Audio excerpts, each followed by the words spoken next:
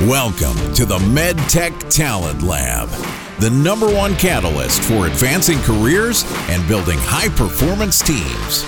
Sponsored by the Anthony Michael Group, helping companies secure in-demand talent in regulatory affairs, quality, clinical, engineering, R&D, and other areas for medical device, digital health, diagnostics, and other organizations across the U.S. life sciences sector. Here's your host, Mitch Robbins. All right, welcome back to another episode here on the MedTech Talent Lab podcast. I'm your host, Mitch Robbins, and I am the founder and managing director of the search firm called the Anthony Michael Group. We help companies across the medical technology industry, primarily within medical device, digital health, and diagnostics, to build high-performing teams, most of which are on the technical side of the business. So if you think of areas like regulatory affairs, quality, engineering, etc. And I have the privilege of regularly featuring and hosting best-in-class leaders straight from the industry on this podcast, talking about all things talent-related. Today is no different. We are hosting Mr. Bruce McKean, a 25-plus year veteran within the medtech regulatory and quality space. Bruce's experience has been focused primarily on quality management and regulatory compliance with federal and international regulations related to electromechanical, implantable, and of course software as a medical device products. Bruce has spent the majority of his career working for Philips. He started there as a quality engineer, rose up the ranks quickly, ultimately becoming one of the directors of quality and regulatory. And today, he serves as the director of regulatory for a company called Rimsys. Now, if you haven't heard of Rimsys, it is a world-leading regulatory information management software, or that's what they provide for medical technology companies that digitizes, automates, and creates regulatory order. Rimsys considers themselves the only holistic RIM software for medical devices, in vitro diagnostics, and medical device software. The company makes it easy to navigate the pillars of regulatory affairs, including product registration, standards management, essential principles, and regulatory intelligence. Without further ado, Bruce, welcome to the show. Thanks, Mitch. Thanks for having me.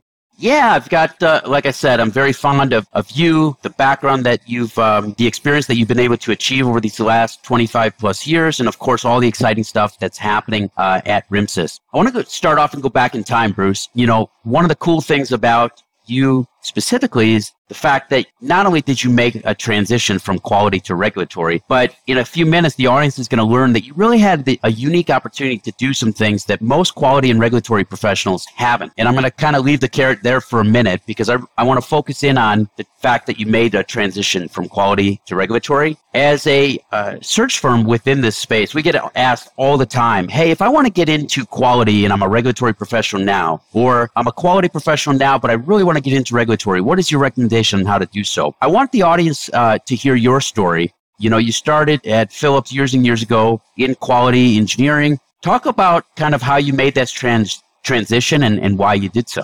Yeah, so basically, when I came out of college, I needed a job, and first job that I landed was working for a company doing quality work, and I kind of never knew much about it. I have a background in industrial engineering, wanted to get into manufacturing, got into quality, like I said, as my first job. And then from there, it was kind of a niche field where, once you get into med device, it's very hard to leave. It's an area of high need. So I grew my career taking on different quality positions, and then when I came over to Philips, I was hired in as a quality engineer. But I knew in order for myself to grow within Philips, I needed to make myself more marketable. In Philips, they focus a lot on quality and regulatory, where it's one entity. Even though there was specific roles in quality as well as in regulatory, as you grew within the organization, in order really to advance, you really needed to understand both quality and regulatory within the organization. To do so, it's difficult. It's a very difficult thing to try and say, how can I learn this regulatory piece? They're closely related, but yet they're very different in activities. So what I was able to do is I actively sought out opportunities within the organization to be able to learn regulatory. One thing I learned early on is that no one comes by and taps you on the shoulder and says, "Hey, I want you to come learn regulatory." I actively saw this as a way of developing my career. So within my business, I worked with some seasoned veterans, and they kind of took me under their wings early and gave me some assignments, assignments learning how to do a 510K submission, working, with the design teams. I was already involved with the design teams from a quality standpoint, but I was also taking on the active role of doing some regulatory work, of course, under the supervision of a seasoned veteran. That was probably the biggest and most valuable opportunity that I had to really learn what is regulatory, what's their main role, what's their responsibility within a med tech company. So through that, it was a huge learning. I also did a lot of self-learning. There's tons of information, almost too much information out there. And just, from researching, looking at different websites, things like that, I learned a lot, as well as I took some courses at night for regulatory affairs to also help. And then just you're immersed in it constantly. It's around you, working in the quality and regulatory space within a med device company. So just with all of that, it really gave me a good understanding of what it meant and what the main function was of a regulatory professional. So I love what you said, because when you asked for when you proactively sought out these opportunities, the managers that you had at the time, was that manager over quality specifically, or over quality and some portion of regulatory? So my main director was a quality and regulatory director. So you were able to get projects underneath your current supervisor. It wasn't like you had to work with another team? Correct. We were all in the same organization. So we had, for simplicity's sake, we had the regulatory row, we had the quality row, but we were all together as a department. And so we worked a lot hand in hand. We were on design teams, development teams. I had my responsibilities. Regulatory had their responsibilities. And then we started to, like I say, kind of do some cross development. And that was my choice, because I really wanted to understand that, again, in order to succeed within the company and grow within the company.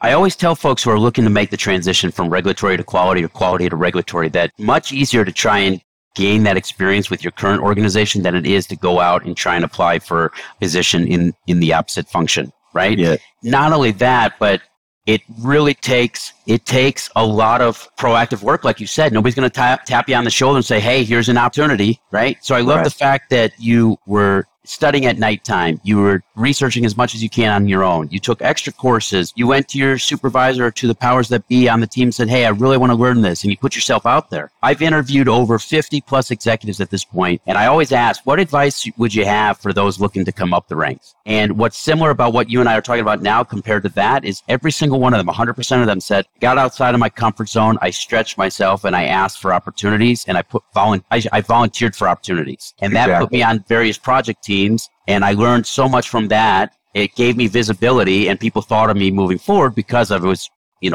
putting myself out there. So kudos to you. Now, I had dropped a carrot at the beginning of the show. I said, you got to do some things that not a lot of regulatory and quality professionals have exposure to. I'm going to let you share what that was. Okay. So during my career at Philips, I was there for 20 years, and I got to experience some different types of activities. And at a certain time when I was there was lots of acquisitions going on within Philips. And Philips, basically, the entire company is somewhat of an acquisition at one time. I was actually acquired by Philips at one time. And so there was a lot of that activity going on. And based on my experience working both the quality and regulatory side, they needed someone, and this was kind of somewhat of an afterthought when it came down to mergers and acquisitions. So they never really mergers and acquisitions was a team, mostly of business people going out, looking at companies to acquire. And then it seemed like at very last minute, prior to making the deal, they involved quality and regulatory at the end, and slowly learned that that's probably not the best way to do it. So they actually created a position for within mergers and acquisitions for a quality and regulatory rep.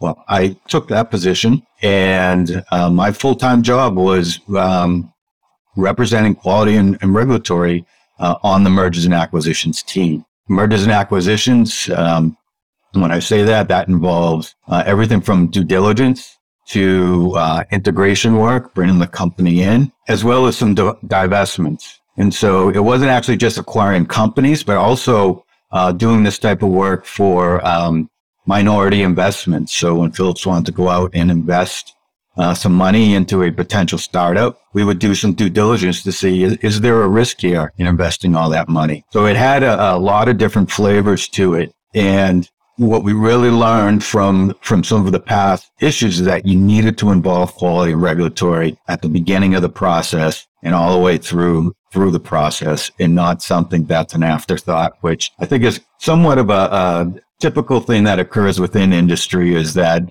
things move along, and then at the very end, quality and regulatory comes in, and we act basically as the bad guy because they involved us at the very end. I was just going to say, the old adage is that regulatory has been the redheaded stepchild of the company. It's almost kind of like the necessary evil. And I think over the last couple of years especially, there's been a pretty big shift in mindset. I think a lot of CEOs are valuing regulatory in a whole different way. I think that there's been a lot more respect as far as the strategic input that regulatory can offer. I think that there's been a lot of growth when it comes to the importance of good harmonized quality management systems and the value for that, right? But you've got such unique perspective because, like I said, to be able to be on a mergers and acquisition team and to really represent regulatory and quality and to go through that due diligence, you got a lot of insights as to what companies are doing with their regulatory and quality programs. Right. And I'd love for you to share the good, the bad, and the ugly. We're obviously not naming names of companies that you went into, but really your findings of the good, the bad, and the ugly of when you were involved in this stuff. I can give you some information, of course. Yeah. I'm under NDA for a lot of stuff. So, it's something that even though I worked most of my career at Philips, I got a lot of exposure to these other companies,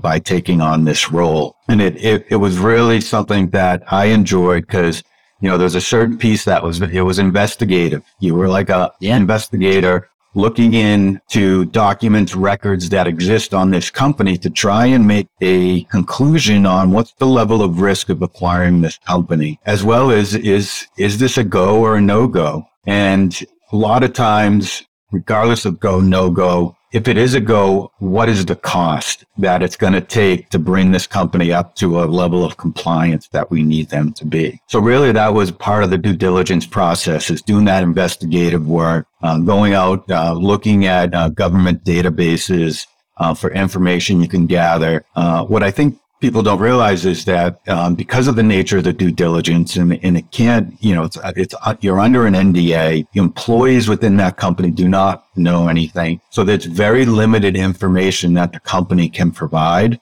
or will provide during this due diligence period. So you need to take that information plus research in government databases, as well as I did some covert operations where I had to go into a company and pose as a potential customer, and that I was coming in to kind of audit their facility, see how they run things, to gather some information. And there was a time where we had to go in to a company at night after hours and be able to look at some records, paperwork, with really no employees there, to be able to make our conclusions on the level of risk of acquiring this company. Wow, you had an awesome job, man. Yeah. So it was interesting. It was a whole nother aspect to this quality and regulatory field that people don't realize is out there. No kidding. Yeah. Clearly it makes so much sense to me, but I never even thought about it because we get stuck in our lane sometimes. What did you find as far as, some of the pitfalls of how people had their systems or, things? Because I can imagine that everybody had their, some might have been Excel sheets, some have been, really good condensed, harmonized systems. What was your findings overall? Yeah. So it's, it's pretty amazing because we're all here, with quality and regulatory, as well as these medical device companies, to have a common endpoint, and that's produce a product. Yeah. To be able to market that product that's safe and effective. But there's so many different ways to get there. And what I experienced is there's companies out there at varying levels of compliance. You got your companies that are kind of in the middle. You got companies that are, have, high compliance, and then your companies that, some low compliance.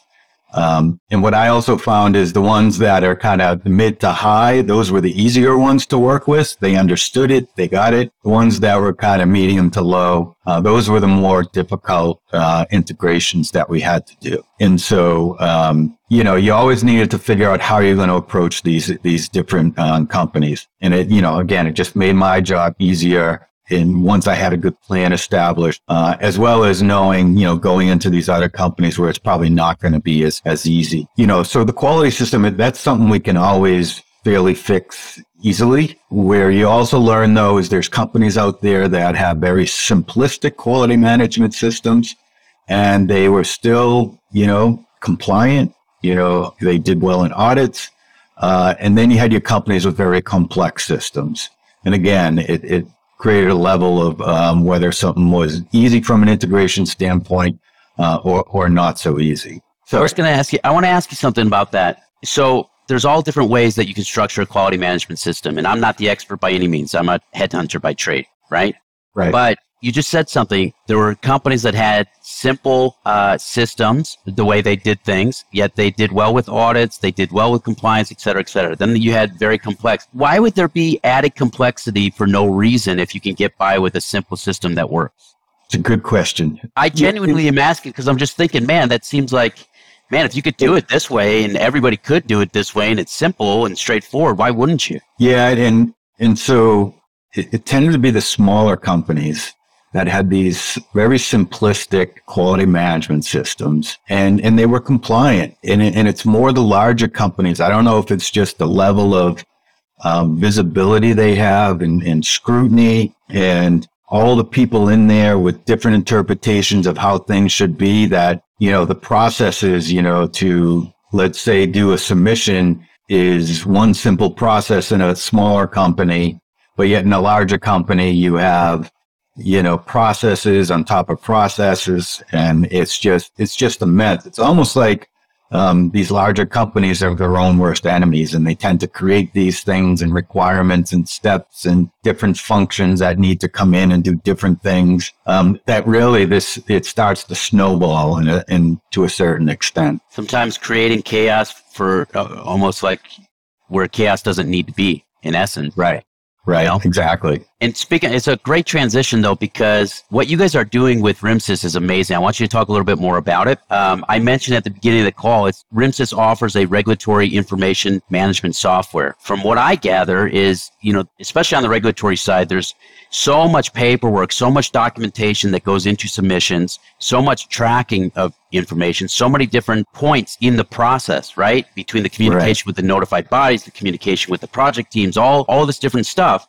And how I gather it is that Rimsys offers a cloud-based software that streamlines all this stuff. Is that accurate? Yeah, that's very true. And again, taking some of my learning, so when I saw from a regulatory standpoint how the regulatory functions within all these different companies, again, they had the same common endpoint to get the device cleared or approved within a country. The processes were different, but what was similar was all the archaic ways of maintaining this data, being able to track this data, from the spreadsheet. Every company I went to had a spreadsheet with the various color codes that they were using to track, their registrations, the expirations, where they were cleared, where they weren't cleared.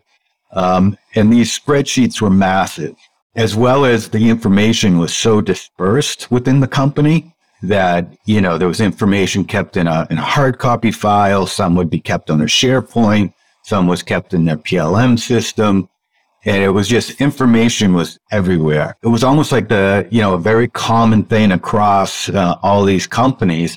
And what I realized, and based on my experience, is that the quality management system software that's out there today, it's very mature. There's some very large companies that offer this software to companies, but there really isn't something that's been dedicated to regulatory affairs, especially regulatory affairs for med devices.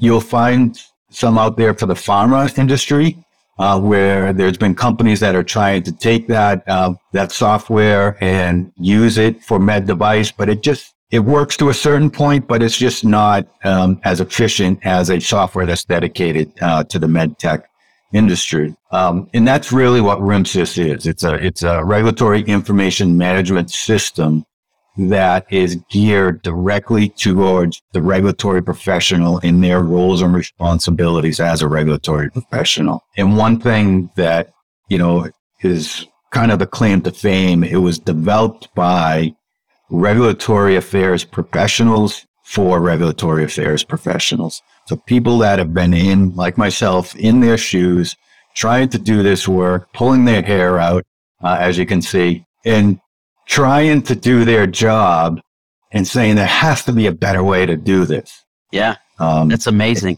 And that's really where kind of RIMSYS came from. It's awesome. And I'm sitting here thinking, okay, so if I was an organization, it's another cost, another software, what are the benefits I'm going to get? One, I got to imagine is the amount of productivity and time you get back. Exactly. In the less, in more streamlined process, less stress as far as communication goes. I would think that, maybe some things get expedited because you're not losing things in the mix.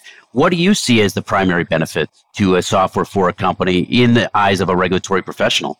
It's the benefits really are having a solution for regulatory affairs work. And it's all consolidated into one nice, neat package. What we have found based on talking to existing customers, potential customers, is, again, their number one issue is the amount of administrative work that a regulatory affairs professional does versus actually doing the real technical work, creating the submissions, working with government agencies, trying to assess impact to different design changes, labeling changes to facility move, closure, a merger and acquisition. That's really the work they should be doing, and not trying to constantly be looking for documentation, trying to maintain spreadsheets of what country, did I receive approval for? What country did I not? When is this going to expire? And so with all that administrative work, companies have said to us that our number one issue, and it's attributed to this amount of administrative work, is being able to retain talent, and that has something to do with it, but it's also just the pressure right now, kind of the state we're in, with all these countries coming out with these new regulations that are very complex to bring your device to market. And you got UDI now. You got all these things that a regulatory affairs professional needs to be able to interpret, understand, create a submission, and then be able to do administrative work and track all this different information. So because you have your business and your marketing people saying, when are we getting that product released? When are we getting that product released? And it's just it's a stressful environment. And so what RIMSYS does is try and help and alleviate some of that inefficiencies and stress from the workers. And we've seen that from some studies, the amount of efficiencies that have been saved from our registration submission module, as well as from our essential principles GSPR module, and being able to maintain those and update those and basically compile and author your submission. It sounds like amazing stuff, and it gives back so much time and takes away so much stress. I got to imagine that maybe some of the objections or heartburn that you guys might hear from prospective customers is, well, that's why we already have a project manager, and that person is responsible for kind of maintaining all this, the heavy lifting, and we're doing it ourselves, or our spreadsheets work just fine the way we have it. We set them up this way for a reason, or maybe it's too expensive and we don't have the budget for that right now. We're just going to keep going. First of all, is that accurate? And second of all, are there other objections that you hear as to why this might not work for somebody, why they think it won't? So overall, Yeah, I mean, you got your naysayers, you got your people out there that say, yeah, I'm happy with my spreadsheet. And, I think if people could just, see what it can do and how it makes their job easier, they would be able to understand that, it's the cost of doing business, and it's going to help retain employees, and it's also going to ensure compliance. Do I have products going into a country that aren't registered? Well, if I forgot to check that off in my spreadsheet or, things like that, it could raise potential compliance issues. The other thing that I'd like to add is that we have also have some information where someone forgot to update expiration dates, and because of that, it expired. And there was information, or the selling was unable to happen in that country, and they lost a significant amount of revenue because of that mistake within that spreadsheet. And so if we can take away any of that and help them, then to me, it's a benefit just to at least check out the software, take a look at it, see how it's going to benefit you. I mean, I've been in some of these demonstration calls, and when customers see some of the things we're doing within this software, it's like their eyes just like light up, like, wow. Which has got to make your job all the more worthwhile too, because as a regulatory professional, I'm sure it's a passion of yours just to be able to show other regulatory professionals how much easier things could be if they kind of, are open-minded to something like this. Right. No, I definitely agree. That's awesome.